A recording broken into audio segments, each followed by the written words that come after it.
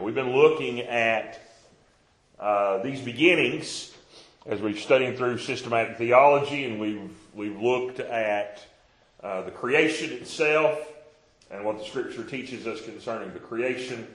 We've looked at particularly the creation of man, the fact that he is created in the image of God, and his purpose in that special part of the creation, the specialness of the creation of man there we saw in chapter 2 that we looked at on Sunday afternoon. Now today, I want you to turn to chapter 3 here, and we're going to see where sin enters in. And this is the beginning of the doctrine of sin that we'll be getting into.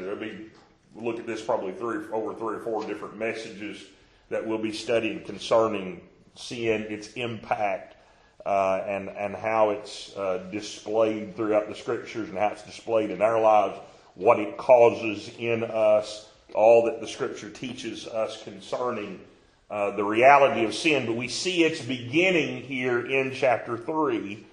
Again, why Genesis is so important, so integral to the doctrine that we believe, because it is the beginning of these things, and the sin nature in man is found here in chapter number 3. This is where this begins, and Paul speaks of it in Romans chapter 5. The Lord speaks of it as well in reference to the gospel and how the gospel is applied to us, why it is necessary for us to have a gospel. This all comes back here to Genesis chapter 3 and what took place here. This is not an allegory. This is not a story to give us a good lesson. This is a historical narrative of what took place in the Garden of Eden with Adam, with Eve, and breaking the law of God that God had given them there. Now, God created the garden. After he created man, he created the garden to put man in. And it is there that he would present to him Eve, taking out of his side, and made woman for him. And they are married there before the Lord at the end of chapter number 2. And Adam there is given a helpmeet for him there. And then they are there in the garden. He's given charge of the Garden of Eden here. And he is to tend it and to keep it. That's his purpose there. But it is in this charge that God gives him concerning the garden here that he commands him. He gives him one law. And this law we find written here, verse 16, verse 17 of chapter 2, when he says, "The Lord God commanded the man, saying, of every tree of the garden thou mayest freely eat. But of the tree of the knowledge of good and evil, thou shalt not eat of it, for in the day that thou eatest thereof, thou shalt surely die." Now listen to what he said there. Do not eat of the tree of the knowledge of good and evil. The day you eat it, you will die. That's what he told him there. Now, Adam's still given charge to keep it. He's still given charge to tend it. But he is not to eat of that fruit. Now, we come to chapter 3, and this command was given to Adam before Eve was given to him. And so he has this command, he has this charge from God before Eve comes on the scene. But now God presents Eve to him at the end of chapter number 2, and then chapter number 3 comes up here. Now, again, as we were talking about on Sunday, I do not know how long it was between chapter 2 and chapter 3. By no means was it 4.6 billion years old. Okay. By no means was it that long. It may have been a few days. It may have been a week. It may have been a few years. I don't know. I don't think it was very long, because I believe it's included in Adam's lifetime here, this time before the fall. But nevertheless, I don't believe it's very long, but I don't know exactly how long it was before chapter 3 intakes, before it's now a part of the narrative. But he simply takes us into chapter 3 and says, "Now the serpent was more subtle than any beast of the field, which the Lord God had made. And he said unto the woman, Yea, hath God said, Ye shall not eat of every tree of the garden. Now, from our perspective, and this is something that has always stood out to me, if a snake comes up to me, I don't even like being around snakes anyway. You know, I usually stay clear of them. They don't scare me as long as I see them. If I see them, I'm fine. It's those ones that surprise you. That's the ones that scare me. And then I'm kind of high-stepping to get out of wherever I'm at if there's a snake around. I don't like the rascals. That we find the reason why here in chapter number 3. There is a natural fear, if you will, put in us because of it, or a natural hatred that's put in us because of this. But there's this reality of snakes in itself would be an issue for me. But if one came up and started talking to me, I'd be running a little faster. Right? I mean, that's just not normal. That's not how things are done. So what is it? Why is it?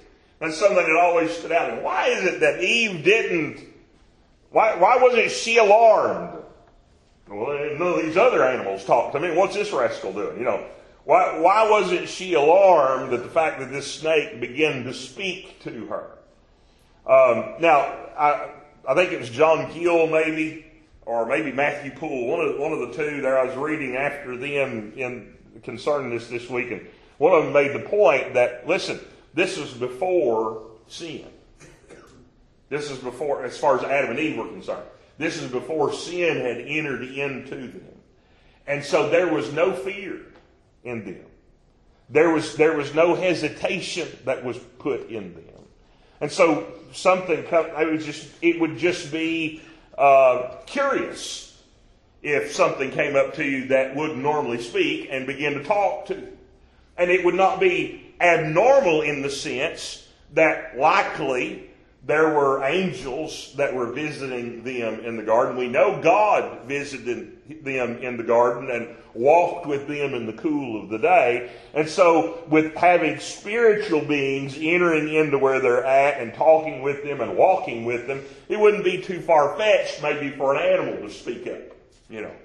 And so that they made that point there. I believe it may have been John Gill that made that point, but he made the point that it was not something that would be fearful to them to have an animal speak to them, because this is before fear.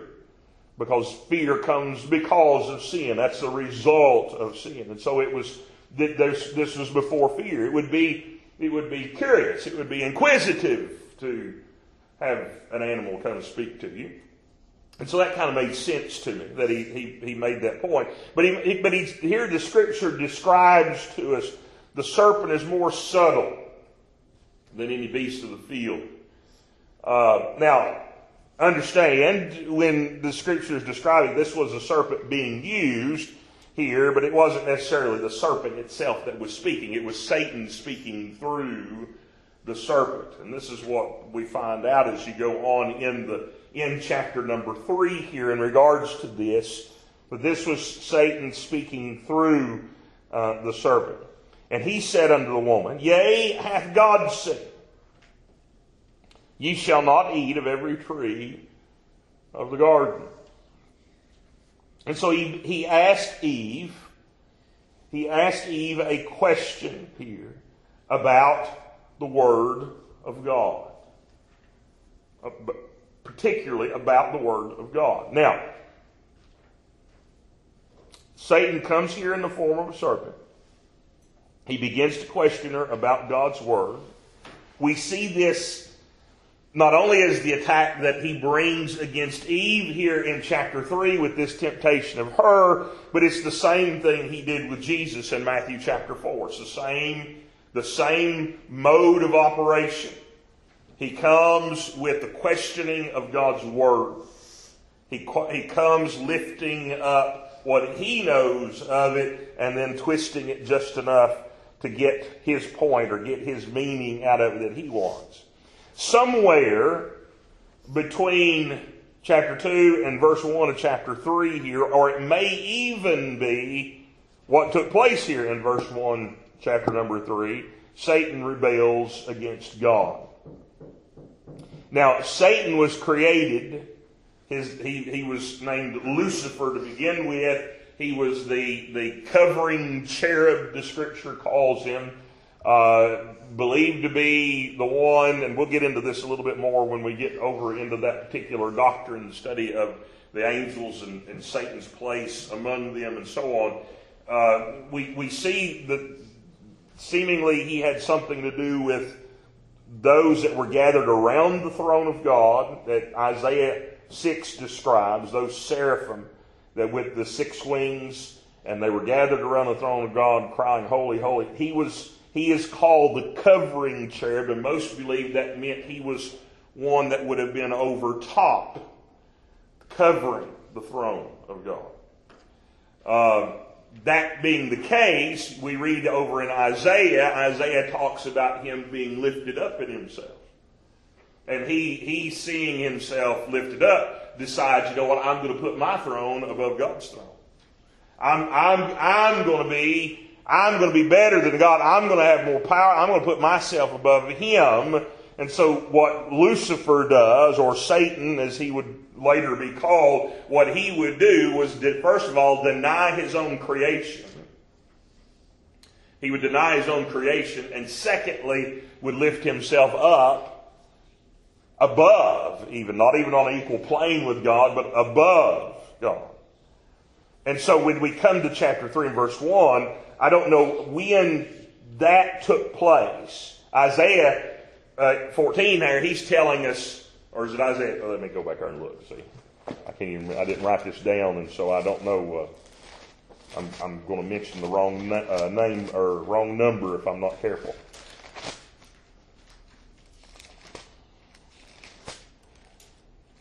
See, Isaiah 14, verse number 12. Yes, that's where this is at.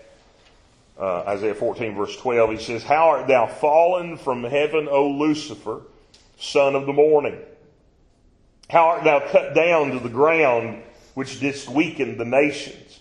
For thou hast said in thine heart, I will ascend into heaven.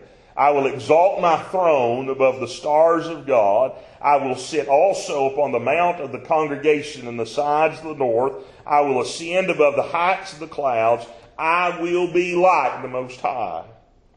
Yet thou shalt be brought down to hell, to the sides of the pit. They that see thee shall narrowly look upon thee and consider thee, saying, Is this the man that made the earth to tremble, that did shake kingdoms, that made the world as a wilderness and destroyed the cities thereof, that opened not the house of his prisoners?" Here, this is what was in Satan's heart. This was the rebellion of Lucifer, or Satan, before the throne of God. And Isaiah is describing what was in his heart when he did this.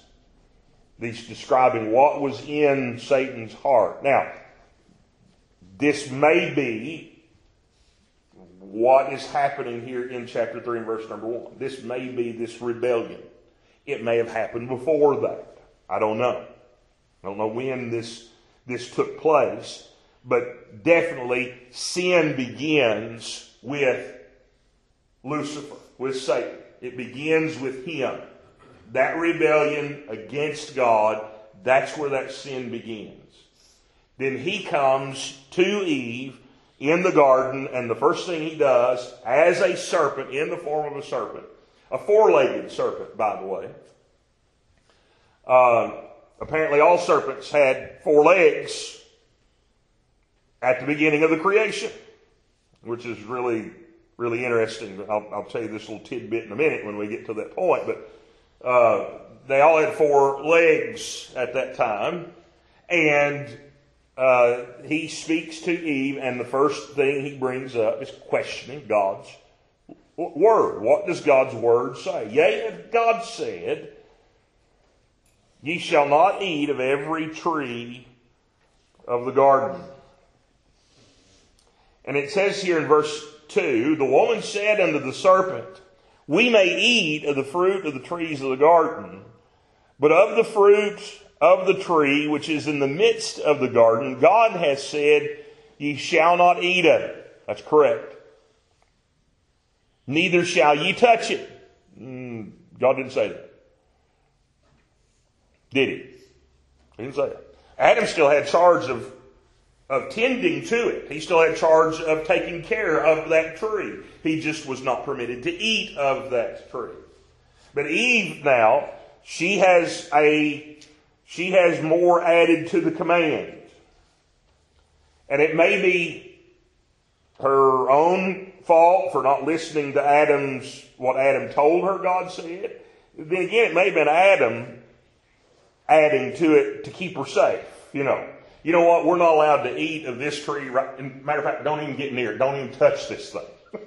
That's likely more what it was, right? But whatever the case was, she had added, or there was addition to God's command. And then she says, lest we die, or lest you die. That word lest, it carries with it an if. It's a little bit of a question there. It's almost like saying, maybe, probably, most likely, we'll die, you see. And so it adds to it a little bit of a question, saying this. And so this is her response to the serpent, or to Satan. He picks up on this right away. He recognizes this right away. And he takes this from Eve and immediately turns it back. And it says, verse 4, and the serpent said unto the woman, ye shall not surely die. Ye shall not surely die. For God doth know. Now he turns it around and says, listen, the only reason God's given you this law is He's trying to hold you back from being all you can be. If you would just do what you wanted to do, if you would just follow your heart and do what you want to do, you would have it so much better. God, He's just a cosmic killjoy. His purpose here is simply to hold you back. That's the only reason He's telling you not to eat of this fruit. Because if you had eaten this fruit, everything would be so much better for you. Why, if you ate of this fruit, you would be as gods, knowing good and evil. Well, guess what? They would be like God in that sense, that they would know good and evil, but it would not be to their benefit. Not at this juncture, anyway. It would not be to their benefit. They will die as a result, just as God declared. But Satan, he takes the twist that she has in what she has given as the Word of God. He takes that twist and he then gives the temptation out. He twists the Word of God around. That's not really what's going to happen. You're not really going to die. You're not really going to die. God's just holding you back. Notice what he goes on to say there, verse number 5. For God doth know that in the day ye eat thereof, then your eyes shall be opened, and ye shall be as gods, knowing good and evil.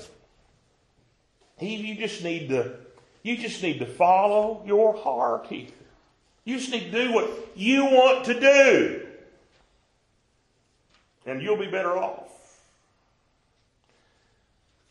He promises her a profit from her disobedience. He promises her a profit from her sin. And there is no sin that you will ever profit from.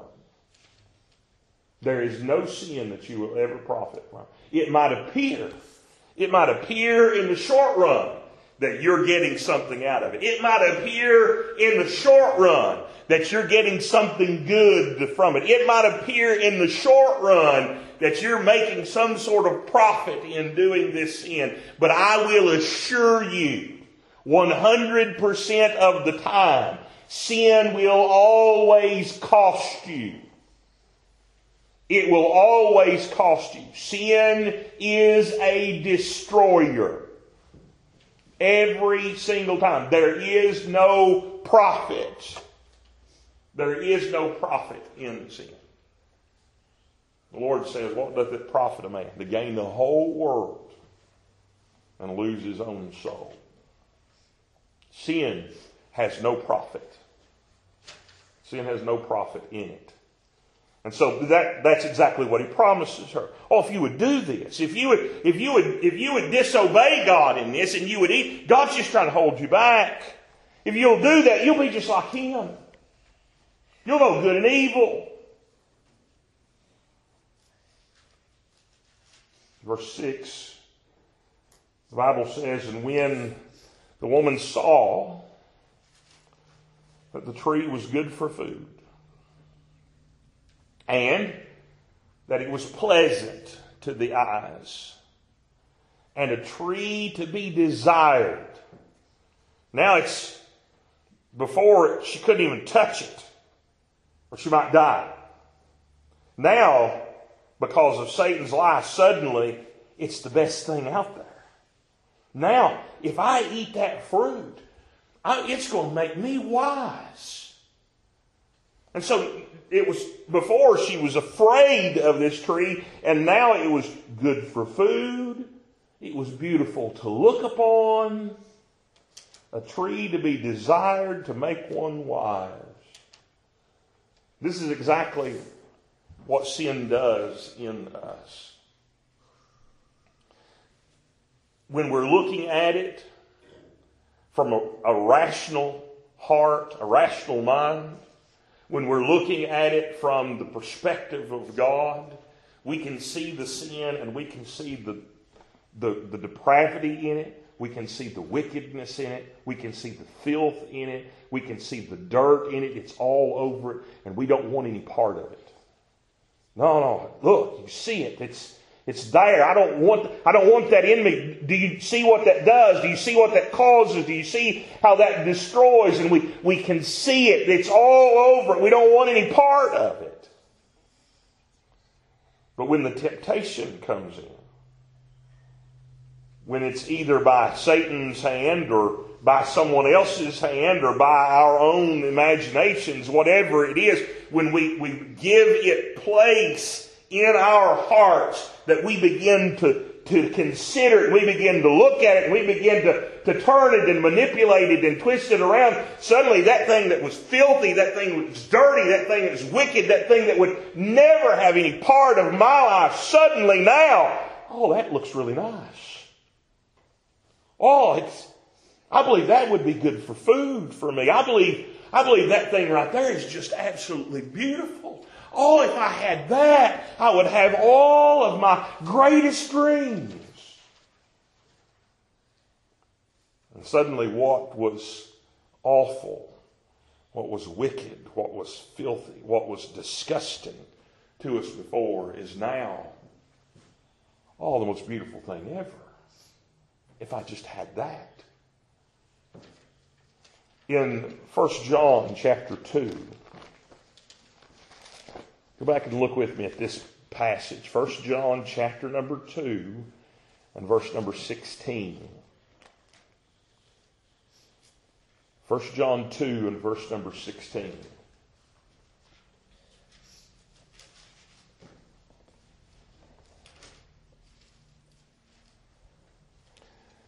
Listen to what John writes here concerning the world and the things that are in the world.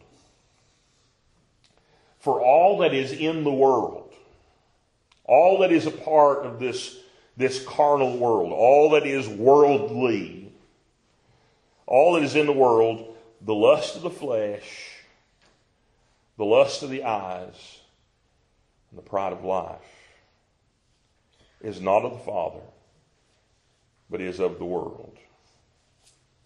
All sin, all that is a part of this world, all that is worldly, it has these three draws in it.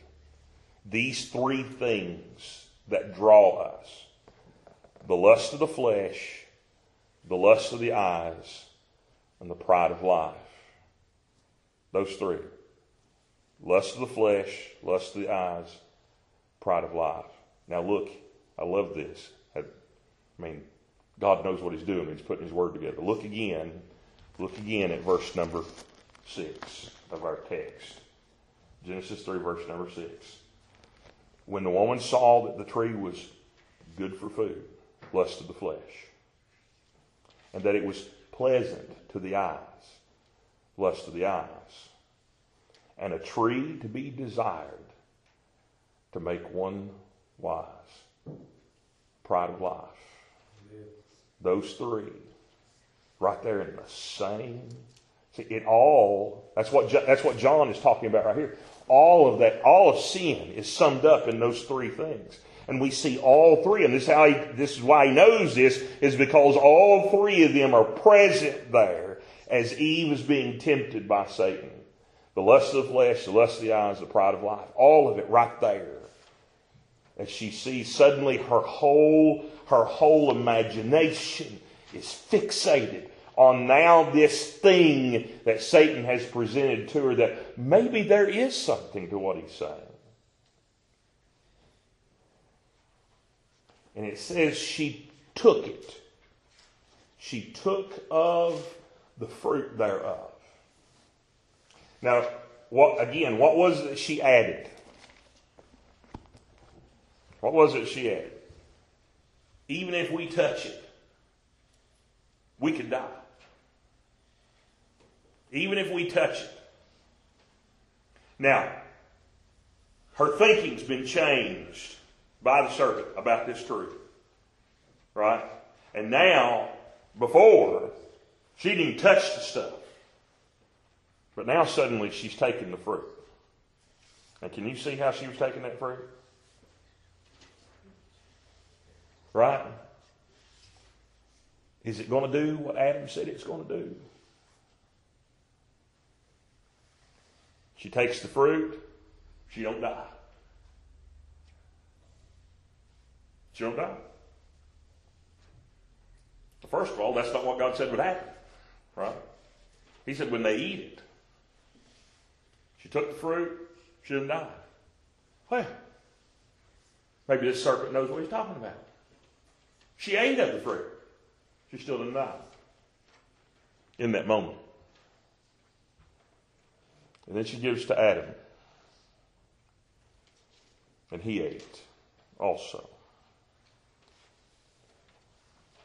And gave also unto her husband with her. And he did eat. Now, I don't know where Adam was when the serpent was talking to her. Maybe he was just as mesmerized. Maybe he was there and was just as mesmerized by the fact that a serpent was talking to him. Maybe that's. Now the Bible says very clearly he was not tempted. He was not beguiled as Eve was. He wasn't tricked at all. He knew exactly what was going to take place when they ate of that fruit. He knew what was going to happen to him. Adam knew this day he was going to die. He knew that. He chose to eat of the fruit. He was not tempted at all to it. He still saw the filth on it. He still saw the depravity on it. He still saw the wickedness in it. He still saw all of that. That he recognized. He knew what it was going to cost him. But he chose Eve over God. And if she's going to die, I'm going to die with her. So I don't know where Adam was in this. I don't know if he was there or if he came up afterwards or if she brought it to him, whatever the case may be. But Adam knew what he was doing. Adam knew what he was doing when he ate of the fruit. He knew this is disobedience to God. Adam knew I'm going to die because of this. And Adam ate of the fruit. And when Adam ate, the scripture tells us the eyes of them both were opened, and they knew that they were naked. Now, just like the serpent said, they knew good and evil. They knew what took place there. they sewed fig leaves together and made themselves aprons. They tried to cover their nakedness. And it was not good enough. First of all, our works cannot take away our sin. Our works, the things that we do, cannot remove the guilt of sin from us. And that's evident because even though now they're covered, they covered themselves with those fig leaves. They sewed fig leaves together and they covered themselves with those fig leaves to cover their nakedness. When God comes in the garden there at evening, they're hiding from Him. Because they know that, yeah, we're covered now, but there's still something wrong. What was wrong? They had spiritually died. They were spiritually dead in trespasses and sins. They would physically die now at the end of their lives.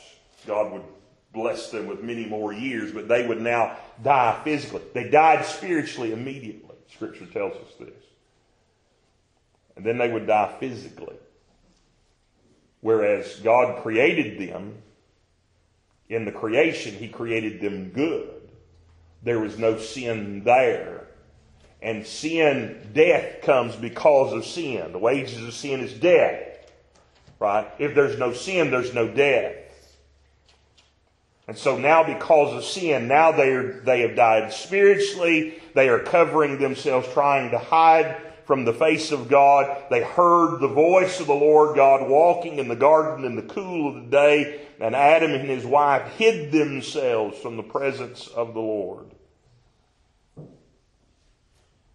It says in verse 9, the Lord God called unto Adam and said unto him, Where art thou? Where art thou? Did God not know where He was at? God knew what He'd done. He knew exactly where Adam was at. So why did He ask the question? Where art thou? Every other time, I can just see it in my mind's eye that every time God came into the garden, Adam was right there. Lord, I'm so happy to see you. I'm so happy you're here. He was right there, fellowshipping with His Father, right there, present with Him. But this day was different. God comes in and Adam's hiding. He's not out rushing out to see his Father. He's not out longing for His presence. He's not out there desirous of the fellowship once again at the end of that day with his Lord. Now he's hiding. He's covering himself up. He don't want to be found. Where art thou? Where art thou? And he said, I heard thy voice in the garden, and I was afraid. Before sin, there is no fear. And now fear enters in. Why does the fear enter in? Because he knows, he's seen it. He's an eyewitness to it.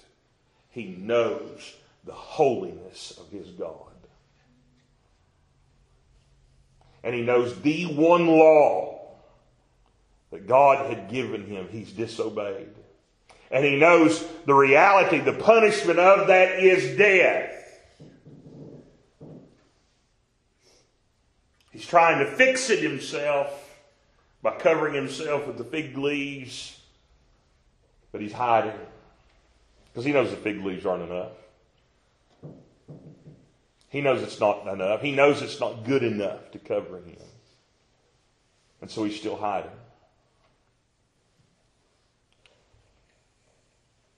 It says, I was afraid because I was naked. hid myself. And he said, who told thee that thou wast naked? Hast thou eaten of the tree whereof I commanded thee that thou shouldest not eat? And the man said, the woman whom thou gavest me, to be with me rather, she gave me the tree, and I did it. Did you eat of that fruit, Adam? It's Eve. Now listen, read that very carefully there. He didn't blame Eve. He blamed God. It's this woman you gave me. It's this woman you gave me, Lord.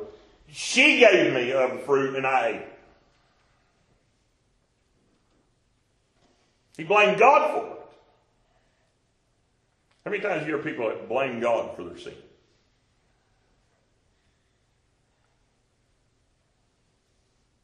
You hear people blaming other people a lot. You hear people blaming society a lot. You hear people blaming their families. But on occasion, just on occasion, not very often, on occasion you'll hear a few that say, that's God. He's done this to me. I've only heard a few in my life, only a few, that's actually blamed God.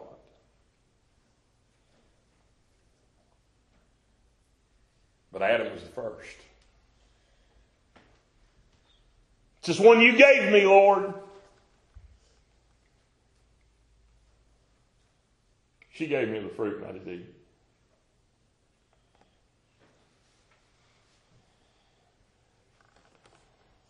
And the Lord God said unto the woman, what is this that thou hast done? And the woman said, the serpent beguiled me, and I did eat. It wasn't my fault. I was tricked. That serpent said these great things, and he told me that all this good stuff that I would get if and it wasn't my fault. He tricked me.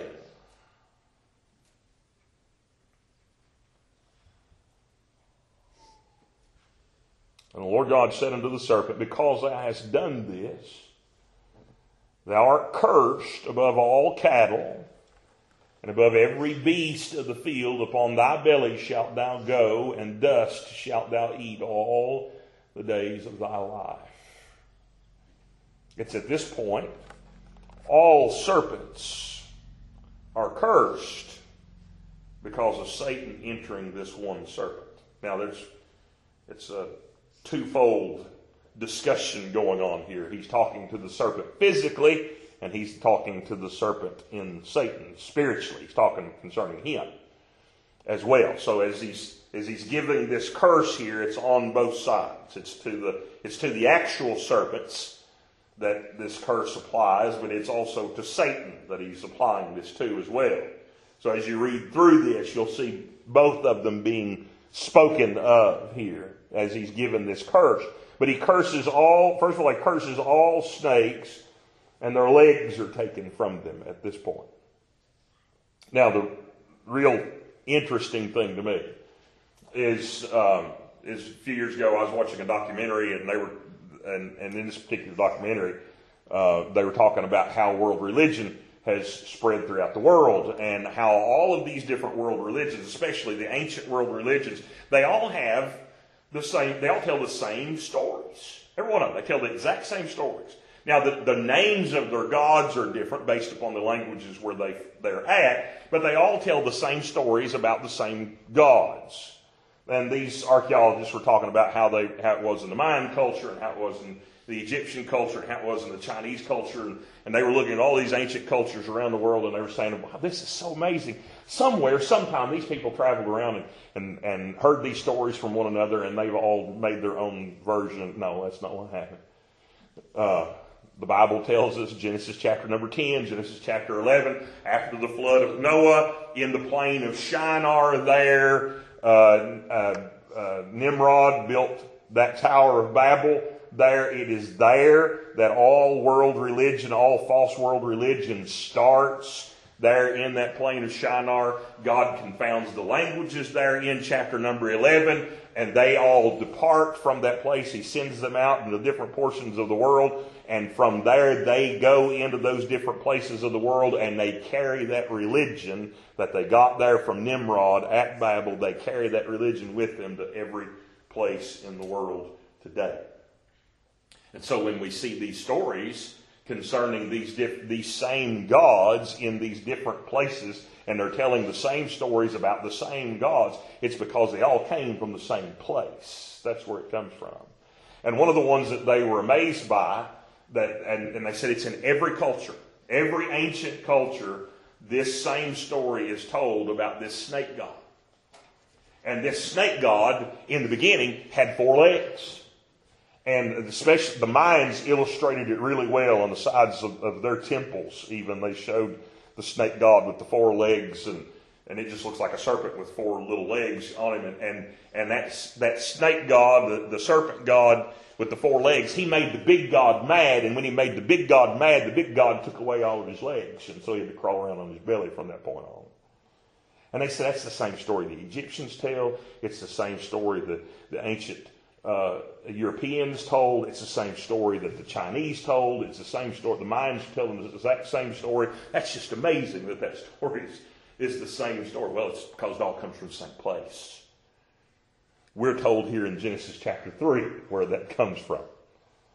As God would take the legs of the serpents and curse them to crawl upon the ground. And so this curse comes. And he says, verse 15, I will put enmity between thee and the woman, and between thy seed and her seed. Now the serpent will be made an enemy to people.